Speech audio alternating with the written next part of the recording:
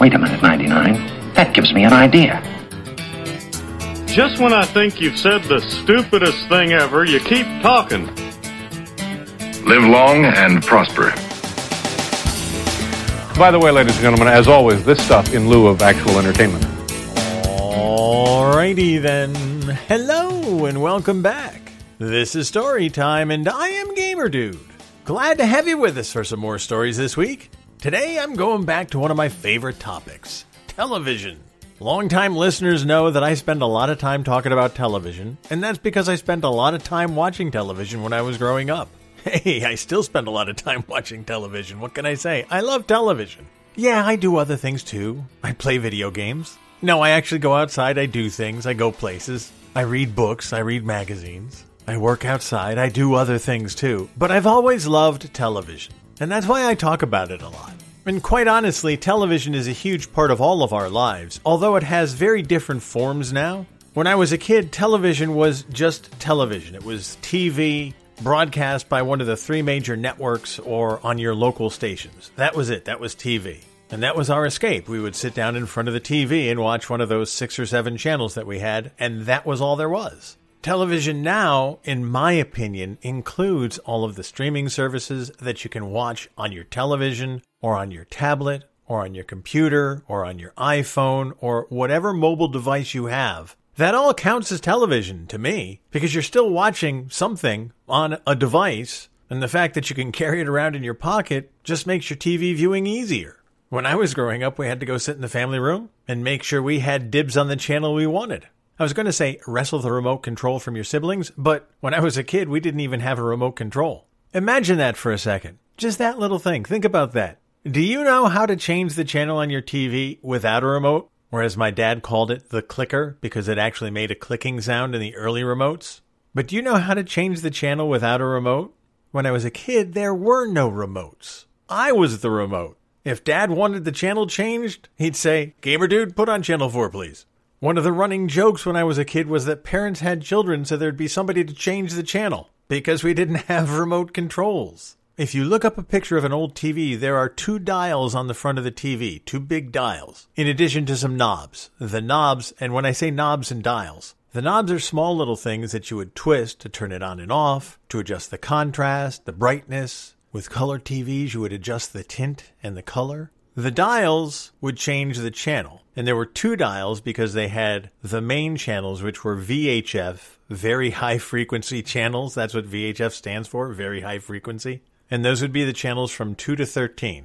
Don't ask me why. Those were the numbers on the dial. And then the other dial was the UHF dial. UHF meant ultra high frequency. I know, very technical terms, but that's what we grew up with. But VHF channels were the main channels, and UHF channels were broadcast at a much higher frequency and didn't carry as far as the VHF channels. And when I say carry as far, the signal started in New York or Philadelphia or whatever city you were near. Those were the 2 big ones in my case. And the signal would go out through the airwaves, not over a cable and not over a Wi-Fi network, but just out there in the air. And that's why you needed a TV antenna to pick up the signals. And VHF signals were stronger than UHF signals, so you got more VHF channels. So the VHF channels were the main channels. And if you were closer to a city, you would get a UHF channel. And the UHF channels would start at 14 and go up through, I believe it was 96, if I remember correctly. But you didn't get 96 channels because, especially where we were too far away from anything to receive any UHF channels. We got none.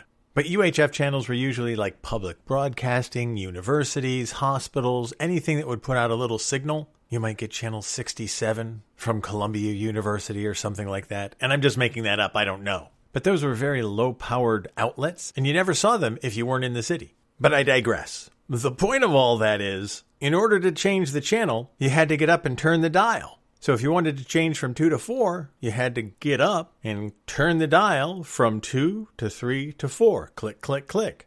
It was literally turning a dial. And I emphasize that because I know it's such a foreign concept these days. Nobody changes the dial. TVs don't have dials. If you'd have told me when I was a kid that every single TV created when I was an adult would have a remote and would not have a dial, I wouldn't have believed it. It was a technology that was just beyond my ability to comprehend. And talk about flat screen? Some of you probably have never even seen a tube TV. I grew up with a tube TV, those giant boxes with a tube in it. Imagine a box from Amazon where you've gotten a case of paper towels, for instance. That's a big box. Now imagine that box with a giant glass tube the size of that box, filling that box. That was the size of our TVs. And not only did you have the tube, you had all the electronics and the transistors and everything else that was in there. Those suckers were heavy. When I was an adult, I was finally able to find a 36-inch tube TV that I could afford because they were very expensive. And I could only afford it because I was getting it used. And a 36-inch tube TV required me to get one of my friends to help carry it in from the car. Two full-grown men could barely carry a 36-inch TV. They were so heavy. We had a special entertainment unit with reinforced shelves to hold it because the weight was so heavy, and the shelf held it. But yeah, you needed a lot of support for a 36-inch tube TV. By contrast, a 32-inch TV that you can order anywhere today for about $200, you can carry with one hand. It's crazy. It's crazy. Now, when I was growing up, the bigger the screen, the better. I grew up with a 25-inch screen. That was a huge TV for when I was a kid. As I'm recording this, I'm looking at the monitor from my computer. It's a 23-inch monitor. And as I sit here thinking about it, I go, wow, that was a huge TV when I was a kid. Now it fits nicely on my desk. But having a family watch a 25-inch TV, that was the ultimate in TV viewing experience back when I was a kid. And that's why I was so excited years later when I could finally afford a 36-inch TV. That was a huge TV. Huge. And what's funny to me now is people like to stream their TV shows, their programs, their movies, their videos. They like to stream them and watch them on their 11-inch iPad or their 5.5-inch phone. And I mean, I do it, but that's not the ultimate way to watch a program. Not to me. I'd much rather watch it on the big screen. So it's weird the way it's changed. And I was talking about TV being all the things that we view. YouTube is TV as far as I'm concerned. I mean, YouTube puts out programs. Watching videos on Vimeo is watching TV as far as I'm concerned. TV has evolved into these short-form videos. Yes, they have long movies too. But the TV experience these days is pretty much anything you watch on video as far as I'm concerned. Whether it's a 30-second YouTube video, a 15-minute Twitch highlight, or a 6-part miniseries on Netflix, it's all TV. And I really love seeing the way it's evolved in my lifetime. It's really wild. It's so prevalent and so different from how I grew up. One of the interesting things about TV to me too is how it's a mirror of society. Obviously, because we're watching people in our world acting in a drama, a comedy, a mystery, whatever. But what happens in the shows that we watch can be a political commentary on the state of the world, but is also a commentary on what the world looks like. What's going on in the world, what people are wearing, what people are thinking, what people are doing. That's another reason that I like to watch current TV, because it gives me a view of what's going on in the world. Not only what people are thinking, but what's fashionable, what the popular music is, what the popular clothes are. But that's also one of the reasons that I like to watch old TV shows. Shows that I used to watch when I was growing up, or sometimes shows that I never watched when I was growing up. But I watch them now for a couple of reasons. One is my views have changed. The things that I find entertaining are different now. So sometimes watching an old show is informative, and sometimes it's because I appreciate something now that I didn't really appreciate when I was a kid. The other reason that I like to watch old shows is it's nostalgia. It reminds me of what it was like when I was growing up. It also reminds me of things that were important, or things that were going on, or what the fashions were, or what people were thinking, or what the politics were like. And I like watching those old shows for that perspective too. Because if you watch some of the old shows and then you watch some of the new shows, you can see some similarities between stuff that happened in the 60s and the 70s and stuff that's happening now. You can also see, sadly, some of the same fights are being fought. But you can also see some of the changes that have happened over the years as well. Now, I don't know if you're a big fan of the TV shows from the 60s or the 70s or the 80s. Some people like that. Some people watch it just for the fun or just for the perspective. And I've said before, there are some really dumb shows from the 60s and the 70s and the 80s that are just not worth your time. But even some of the dumb shows give you some perspective on what things were like, how the world was changing. And they also give you a snapshot of the way the world looked back then. And that's one of the things that I wanted to talk a little about today too, is some of the stuff from the 60s and the 70s. If you look back at some of those shows, you can see them there. You can see these elements in TV shows. I guess they're kind of like tropes. We've done several TV trope episodes. I'm not sure these are as much tropes as they were elements of the TV shows from the 60s and the 70s, some of which you can still see in shows, but some of which have disappeared because the 60s are gone, the 70s are gone. But in some of these old shows, if you go back and watch things like The Love Boat, Starsky and Hutch, Adam 12, Gomer Pyle, Mannix, The Rockford Files, I Dream of Jeannie, Mary Tyler Moore and The Bob Newhart Show, any of the shows from that era, the 60s and the 70s, you'll see things that were just staples of the world at the time. And you'll see some of the origins of stuff we have today. And you'll also see some of the bases for some of the thoughts that your parents have and your grandparents have, because that's what they grew up with. Like a big thing in the 60s that's featured in a lot of TV shows, the hippies and the counterculture. Now, for perspective, from the 50s to the 60s, there was a huge change in society. I'm not going to go into the politics of everything. There was a lot of political things going on, the Vietnam War, the Civil Rights Movement, the assassination of Kennedy and Martin Luther King and the other Kennedy. There was a lot of stuff going on that changed the world between the 50s and the 60s. And the hippies were a symbol of this countercultural revolution.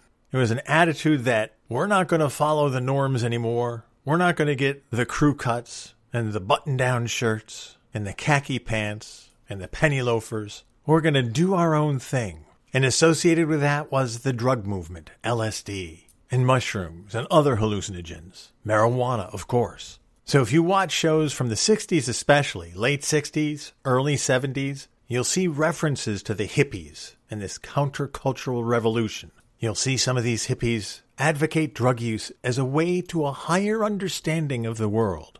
Sex, drugs, and rock and roll was a big thing. The sexual revolution was a part of this. Free love was a concept. The idea of having more freedom to have sex whenever you wanted to, outside the bonds of marriage, was just coming into fruition in the 60s and the 70s. Before then, if you had sex outside of marriage, especially if you were a woman, no.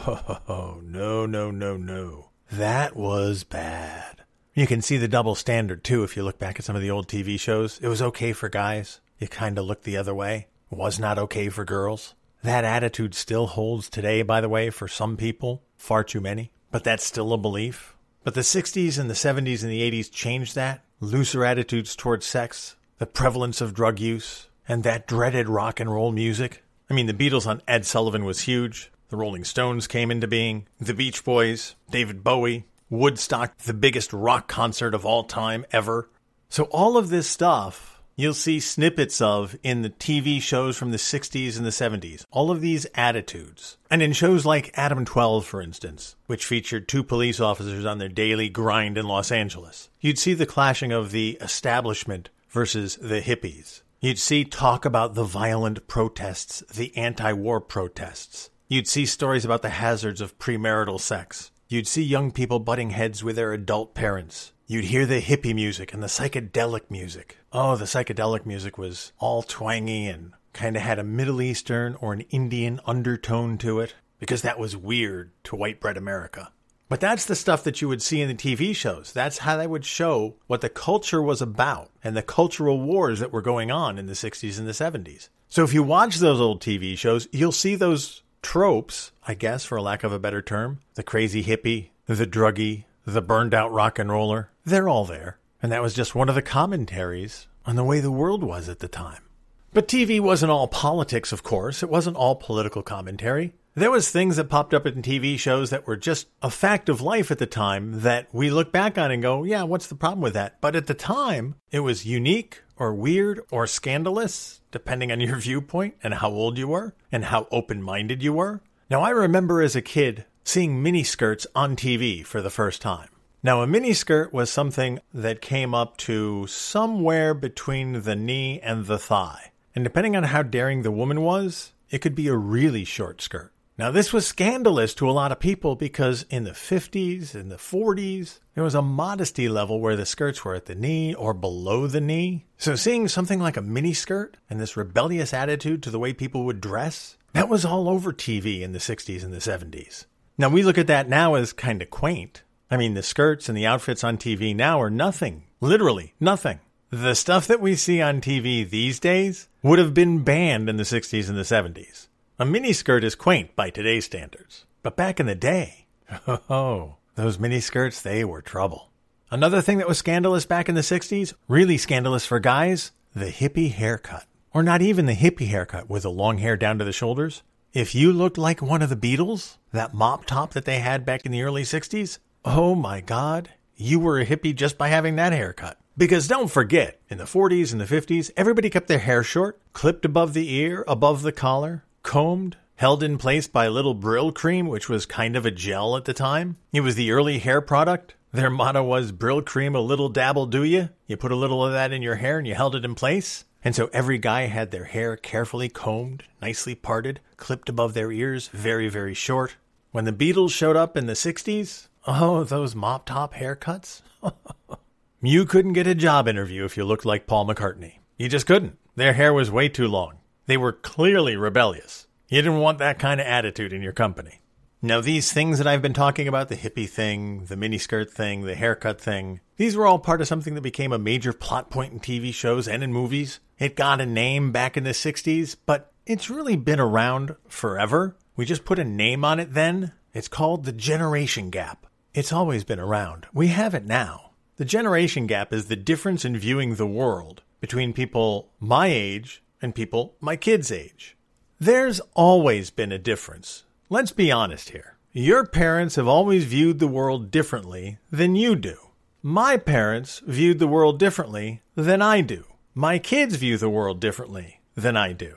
Those different views account for the generation gap. But this difference in views was so pronounced between the parents from the 40s and the 50s and the kids they raised who grew up in the 60s and the 70s that they named it the generation gap.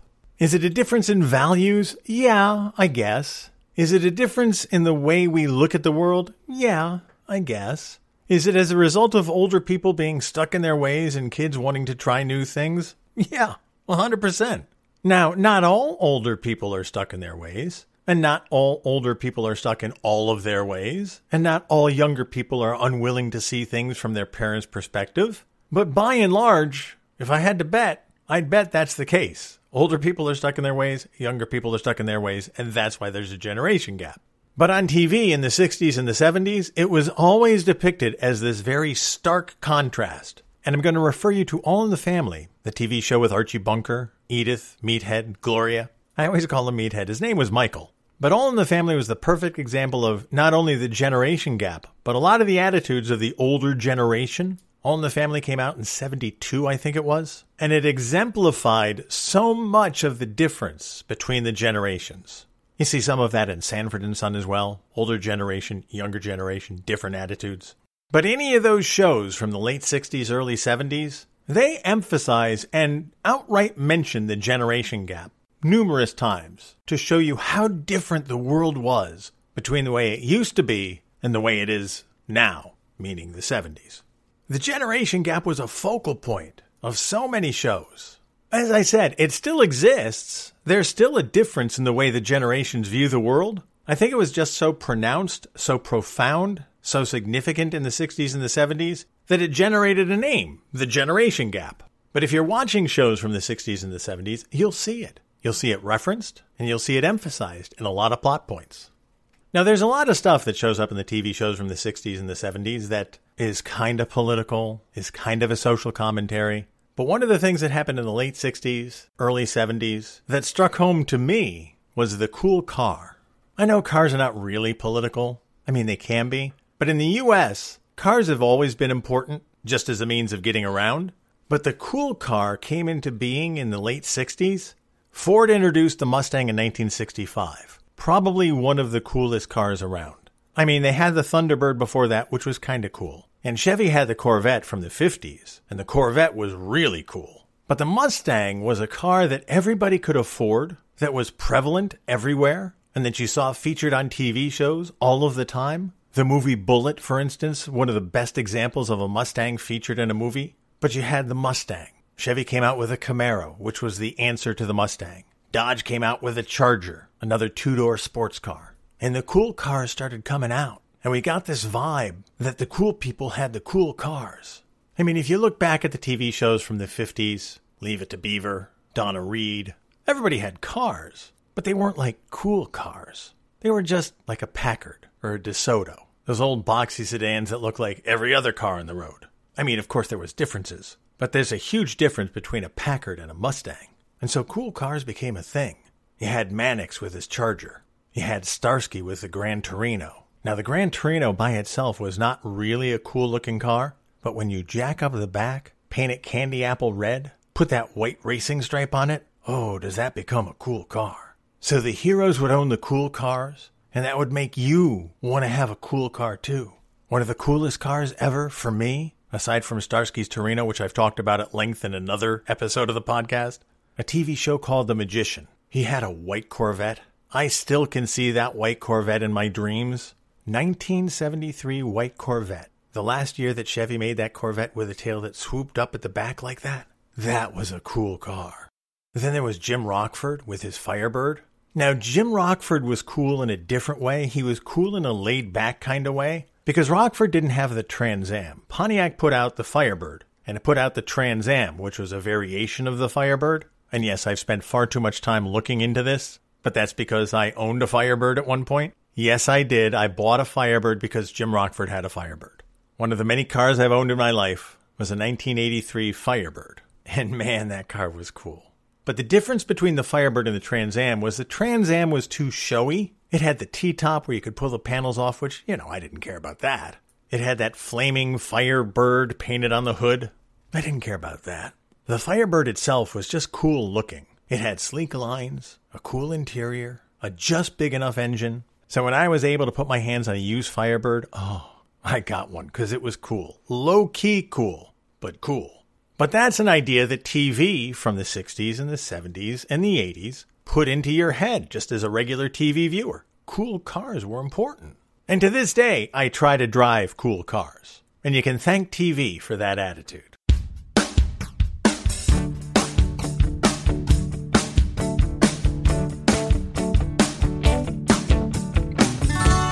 There's obviously a lot more I could talk about as far as TV goes. There are so many things that happened in television when I was growing up. And I've talked about the TV tropes that we used to have that we really don't have anymore because society has changed so much. But I wanted to touch on this stuff today because I still watch some of the old TV shows. I also watch the new TV shows. And I like to see the differences between the generations. But I also like to see what's important in TV shows now versus what was important in TV shows when I was growing up. It gives me a little perspective on the way the world has changed and what's important now and what was important then, and I do see some similarities, and I also see some major differences. I could do a whole episode on TV as a commentary on society, and maybe I will, but I wanted to mention it here so you could take a look too. Take a look at some of those old shows, but when you watch your new shows, take a look at what they're featuring as what's important in the world, because that's what's going to form your attitudes for when you're older. I know because that's what it did for me. Anyway, that's going to do it for this week's episode. Thanks so much for listening. As always, I appreciate your support, and I appreciate you taking the time to give me some of your time. Until next time, you guys take care of yourselves, and I'll see you when I see you.